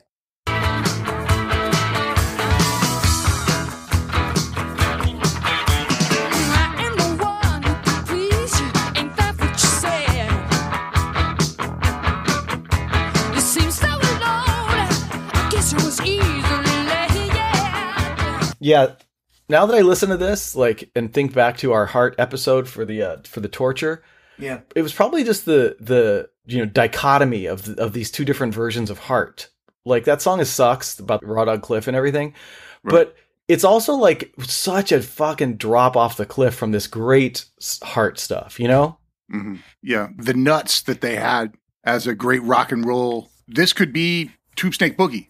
Like this, it could almost be that. It could almost be glam. It could also, it could be off of the first one or two Kiss records. Like there's sort of a slimy rock and roll bar band happening here. And it's funny you said nuts, Aaron, because what this song is, what I was interested in was that this is, if you listen to the lyrics, they're saying even it up, make it even. That's what the song's about. That Roger and Michael Fisher, who talk about a fucking Fleetwood Mac movie they should have had here. So I'd forgotten that. So Ann and Nancy, sisters, start dating Roger and Michael Fisher, and they're all in the band together now for 8 or 9 years. They're in Heart together. So think of being on the road and everything with that dynamic. Sisters and brothers involved with each other, and you're on the road in a rock band. And this was the last record the guys were on, and the girls got rid of them. And this song is a declaration of get the fuck out of here, is what this is. They're saying even it up. You've done all this stuff and everything you want me to do for you, but you don't do for me, is what this song's about. Right. You kick you out of you lose your meal ticket. Yeah. But this was this is off 1980 and Babyless Strange, and this really was the last time they sounded like a 70s band. And then they had a couple of rough years and had to come back with all of the, How Can I Refuse, and those songs that were written by Holly Knight, and, when they just got the New Deal on Capitol, and, and all that happened and turned into the stuff that you guys did. I liked some of that stuff, but turned into some of the stuff we've made fun of. But this was the last really hurrah of 1970s art. Yeah, that was what I was going to mention was, I'm glad Ann and Nancy got to sort of emotionally compartmentalize their lives and get rid of those guys. But guess what? Granted, they had huge hits, maybe even bigger than their 70s hits. But boy, is it me or are they missing those two guys in the band? Musically?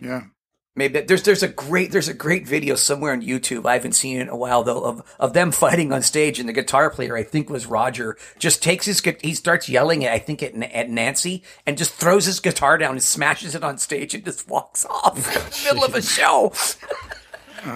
So was the brothers, were they the guitar and the drum? And drummer, guitar and drummer, I believe, yeah. Yeah, because the guitarist and the drummer in the classic hard stuff are so fucking good. Yeah.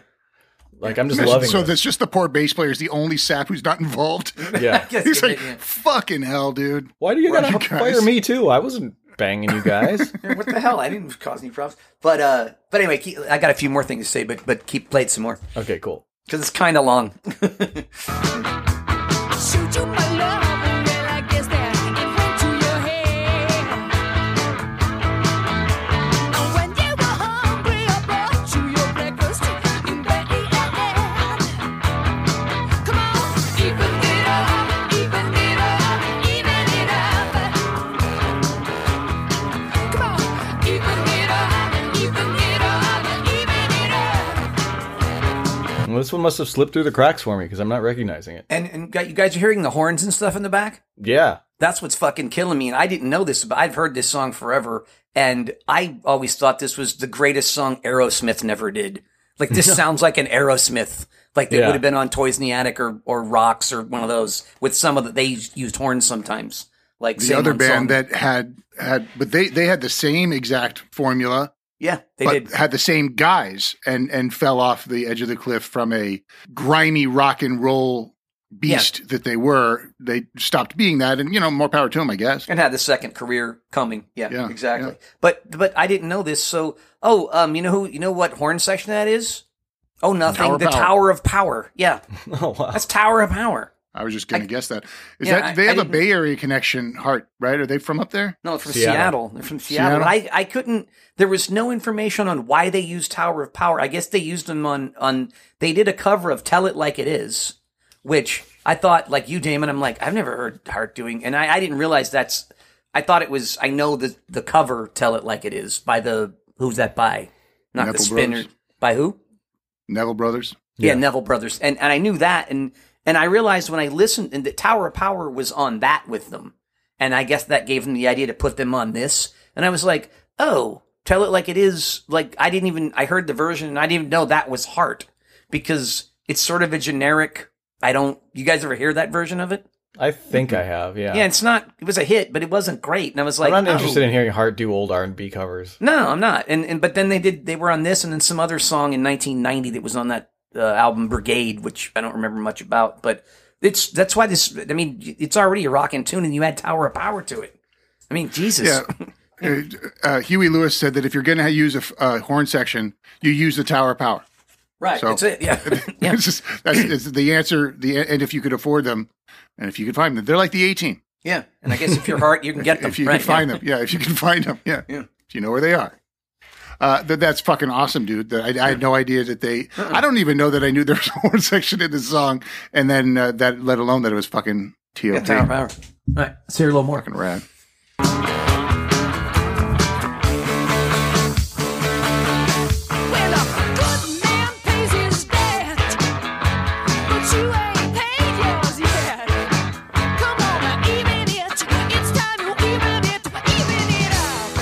I feel like Anne was listening to some Chrissie Hynde as well.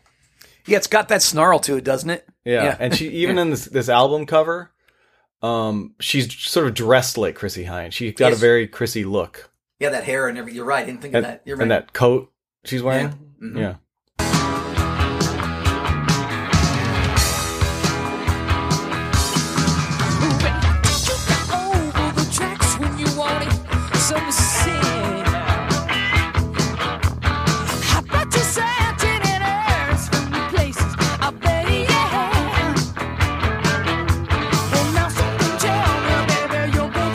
Now, Nancy's known for her acoustic playing.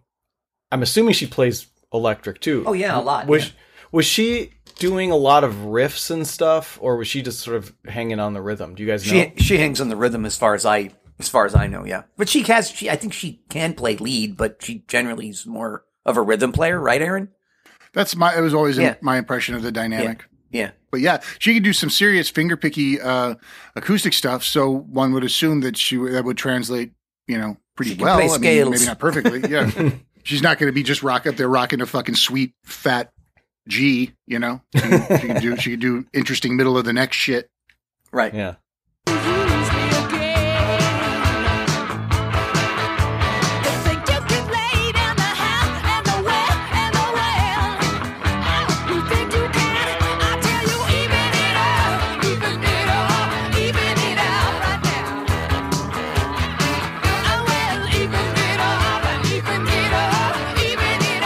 Now, was this too like one of these album tracks that became popular on like KLOS and stuff? It did, but it was a single though too.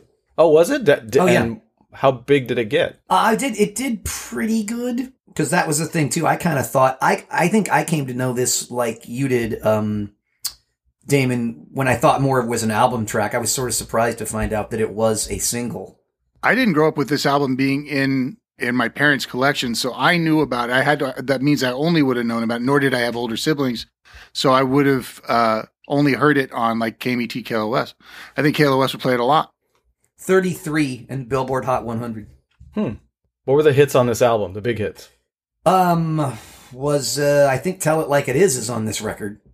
Is the only other one that was a hit off Baby Lestrange. Although I do like the song Baby Lestrange. I do like that song. Yeah, sorry, I'm what you call it isn't on this. Tell It Like It Is not on this record. Baby Lestrange is a hit. In fact, this is the first single off this record. And the second was called Raised on You, which I've never heard. And I remember Baby Lestrange, and I like that song. But yeah, interesting. Let's hear some more. Sure.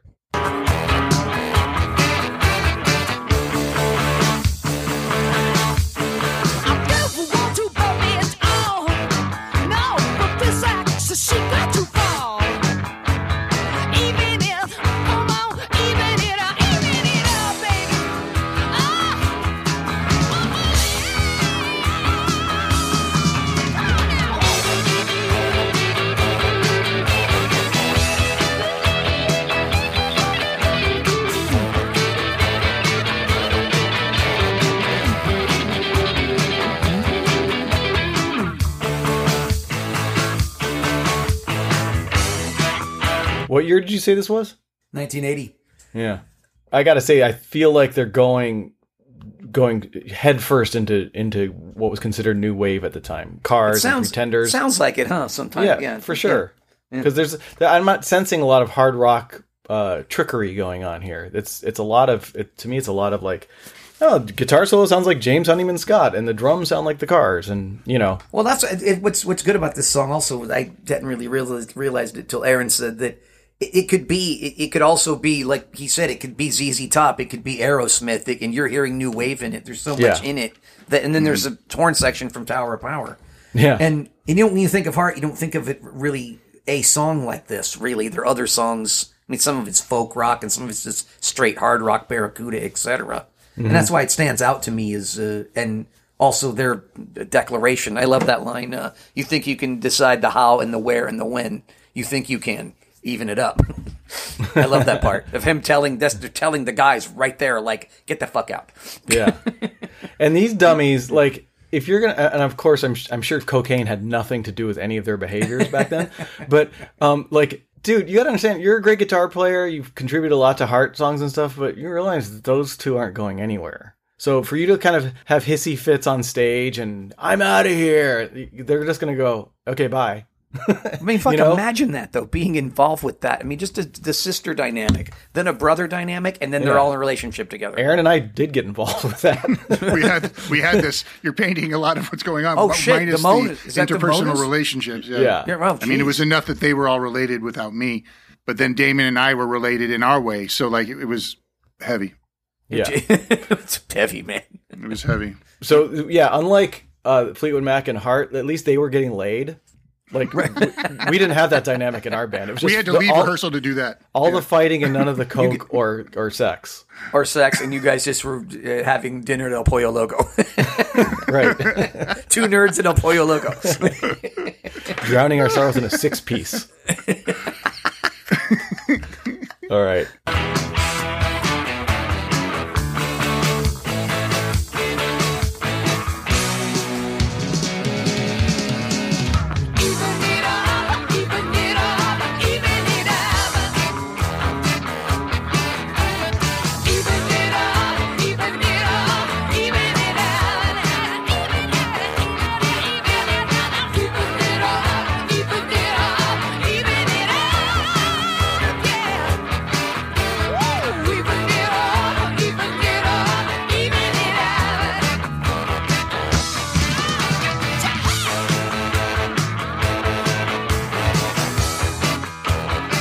Have you seen live footage of this version of the band?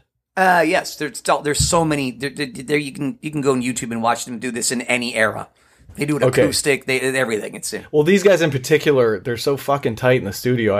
I'd be curious to see them live to see if it matches up to this, because the drummer's just fucking killing it. The guitar player's great. I don't know. The band's so good. I'd be curious to know if they nailed it on stage. I'm guessing they did. I didn't specifically watch. Then I looked through it and been like, oh, these are all. They've done this a lot. Like, it's still part of their stuff. You know what's an interesting thing that I didn't know this would happen either. This is later on in the story, obviously. But so Nancy married Cameron Crowe. Mm-hmm. And because remember, she's the hot girl in the car in Fast Times when he's delivering the fish in the pirate outfit. Right. Yeah. Yeah. And so her and Cameron have twin boys. And then later on a tour, like I'm going to say in 2012, I think, when the boys are 16, or maybe it was in 2016, but they were 16 years old. And Anne's new husband assaults the 2 twins, like starts hitting them and beating them up. Oh, jeez. On the bus. And I forget what the offense was, but like he got charged with like aggravated assault, and it caused a schism between the sisters where they've barely healed it now even. Like, oh, she defended her husband? Yeah. Anne stuck with her husband, and she said, your husband beat up my sons. Like, what? Wow. And I thought, God, what a lot of trouble. This is a good ending to the story. The Fisher brothers are going, see? See? These fucking bitches, you guys don't know. What I had to deal with? Even it up, indeed. Now you wonder why I threw that guitar down on stage. Well, that was so funny that the guy assaulted on a tour bus by her husband. Yeah. Wow. That's a whole thing going on. It is. There. It's a whole family thing. So. Yeah. And this and it goes on like this for a while. Like, I don't know how much time's left, but it goes on like this for a while. So we can listen to the whole thing or let it go a little longer if you want. But because I've gotten, I certainly love it. But go ahead. Okay, cool.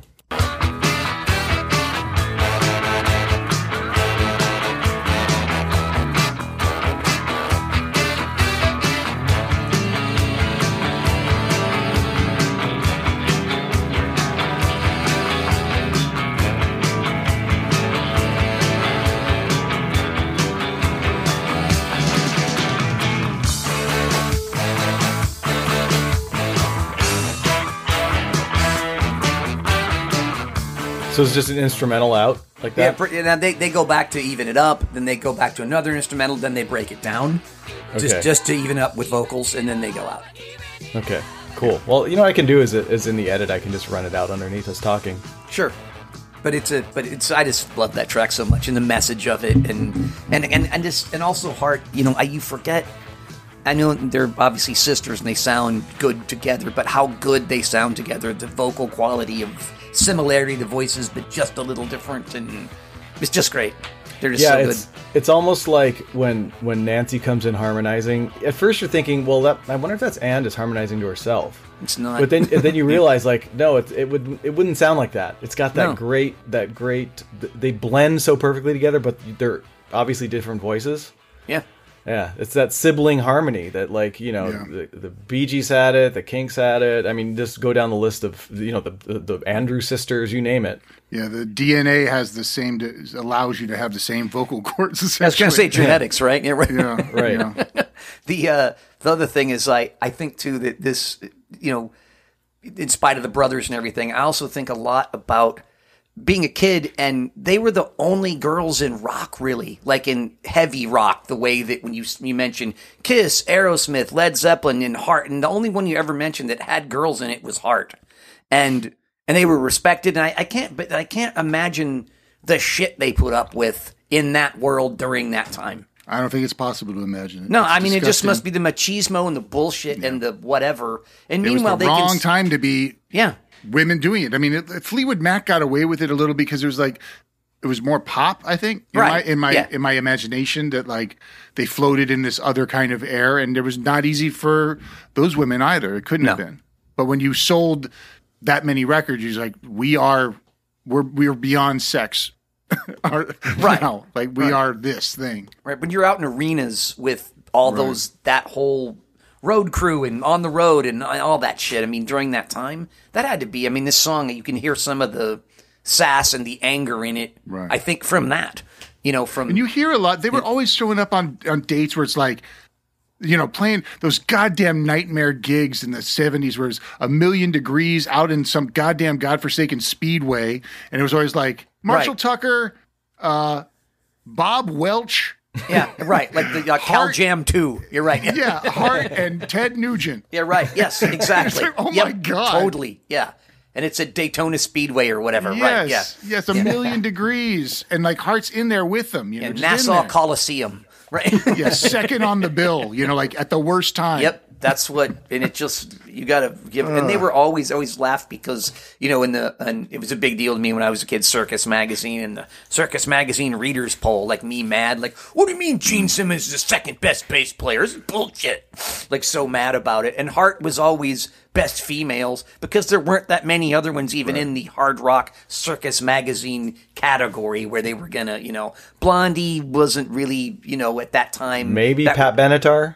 Yeah, maybe Pat Benatar was the only one that really came along that was considered hard rock like they were, but that's why I love this song too. I always knew the lyrics, but I didn't know the background to it. And then it's a tour de force. It's a tour de force of the, with the horns. It's just incredible. Those horns. I mean, they clearly showcase them.